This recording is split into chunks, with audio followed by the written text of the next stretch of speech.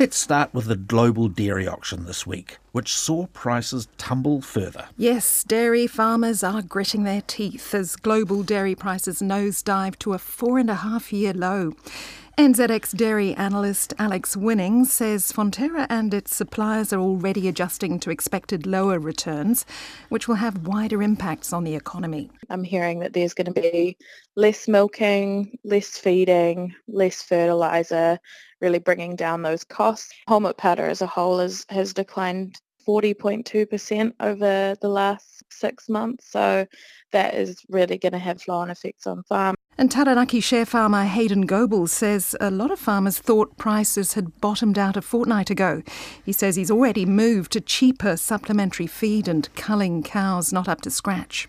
It's a busy time of the year to get all this bad news, but I suppose we have an opportunity to minimise our losses at the start of the season instead of being most of the way through. So I don't think there'll be many farmers making money this year. So yeah, for young farmers, there'll be a few of them that, haven't experienced this before, and it is bloody tough.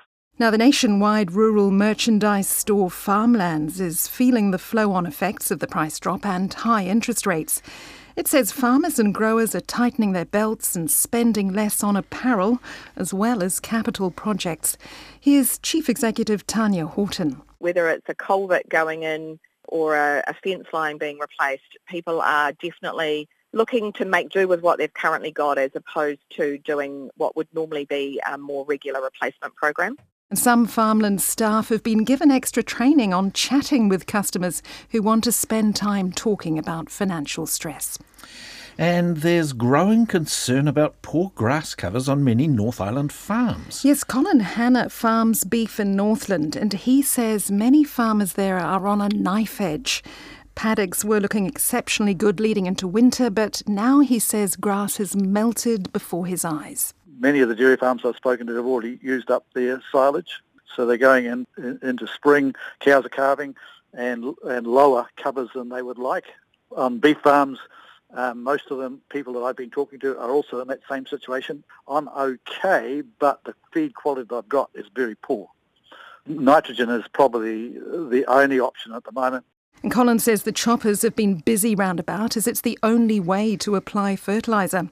And now ag consultant Gary Massix says ewes are carrying an exceptional number of lambs this season and farmers really have no choice but to go to the expense of helicoptering fertiliser onto paddocks.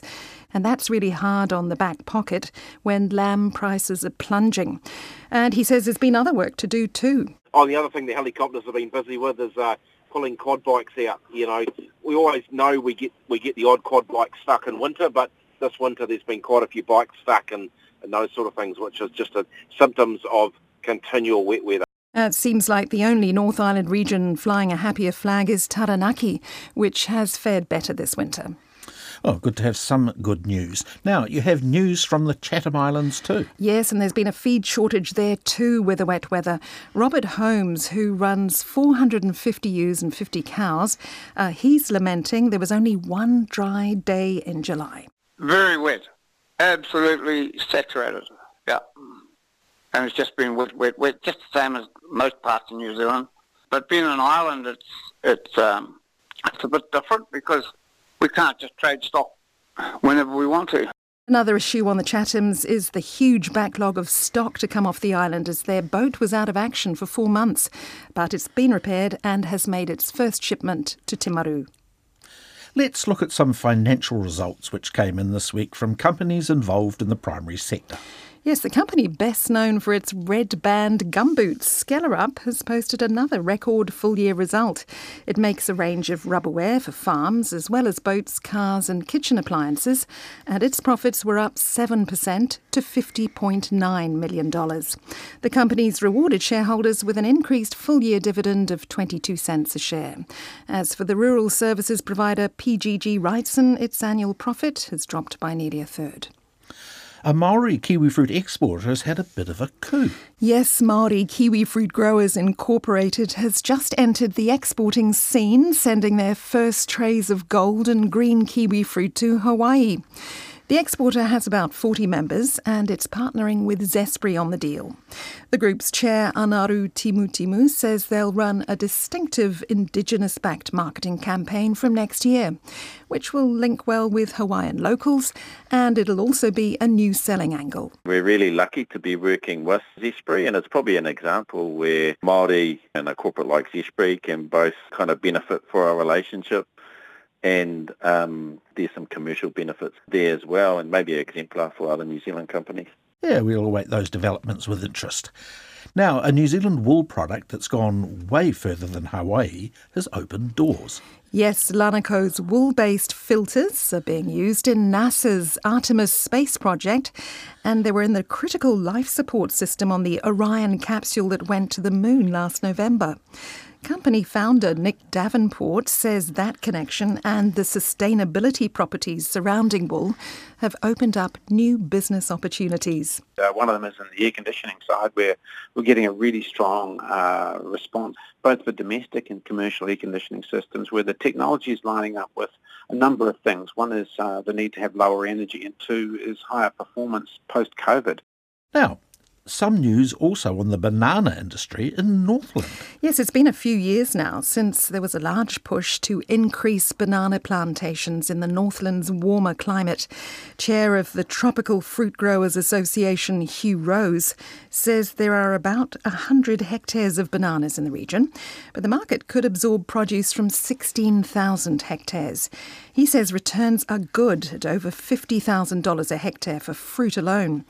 He says there are about 60 small commercial growers at the moment, and it's expected that number will increase a lot this season. We're expanding orchards or plantations from last season to previous seasons. Once you've got a few plants in the ground, they're actually self-producing, and they go off to the farmers' markets and they're snapped up. A fair bit does tend to get down to Auckland and beyond. It's a high-priced item, but people who know about it, they want it. And apparently there's a good market for the banana leaves at the Diwali celebration in November. Now, it's 6 months since Cyclone Gabrielle hit. How are farmers and growers getting on? Well, many are still in survival mode in those worst-hit areas of Hawke's Bay and Te Tairāwhiti. Paul Painter of Yummy Apples says they're more optimistic than straight after the storm that some of their trees may come back to life after being smothered in silt, but there's still no certainty. I think we've lost about $8 million worth of revenue. I think to replace the orchards that have been damaged, it will cost at least $15 million. So it's a gargantuan sum for a family business. I mean, we're desperately crippled. It'll be the rest of my career working out of this disaster. But, you know, that's the only way forward. So we'll put our heads down and carry on. Paul Painter says the government's financial packages are helpful, but with most growers in the industry over 60 years old, they're assessing if it's worth staying in the sector. And a new database has been launched to map the work of improving rural waterways. Yes, now we've spoken to quite a few farmers on this show about the work they're doing around this, and the new Healthy Waterways Register aims to paint a clearer picture on what's being done nationwide. Katarina During of the Cawthron Institute says tracking which methods improve water quality over time will make restoration work more effective. While it's great that everyone is squirreling away on their land in smaller sections, we really need to look at the entire catchment and what has been done at those large scales, because we're also degrading these catchments at large scale. So we also need to restore them. So to be able to size the task ahead is a real key vision that we had. And more shearers are set to tackle world records this summer. Yes, 7 shearers have put their names in the hat with the World Sheep Shearing Records Society to compete from mid-December. It's believed to be the highest uptake since the 8 and 9 hour shearing records were first recognised in the late 60s. Competitors will have a go at titles in shearing sheds across the country from December to mid-February. And that's the latest in rural news, Duncan. Yes. This is Country Life on RNZ National 101 FM.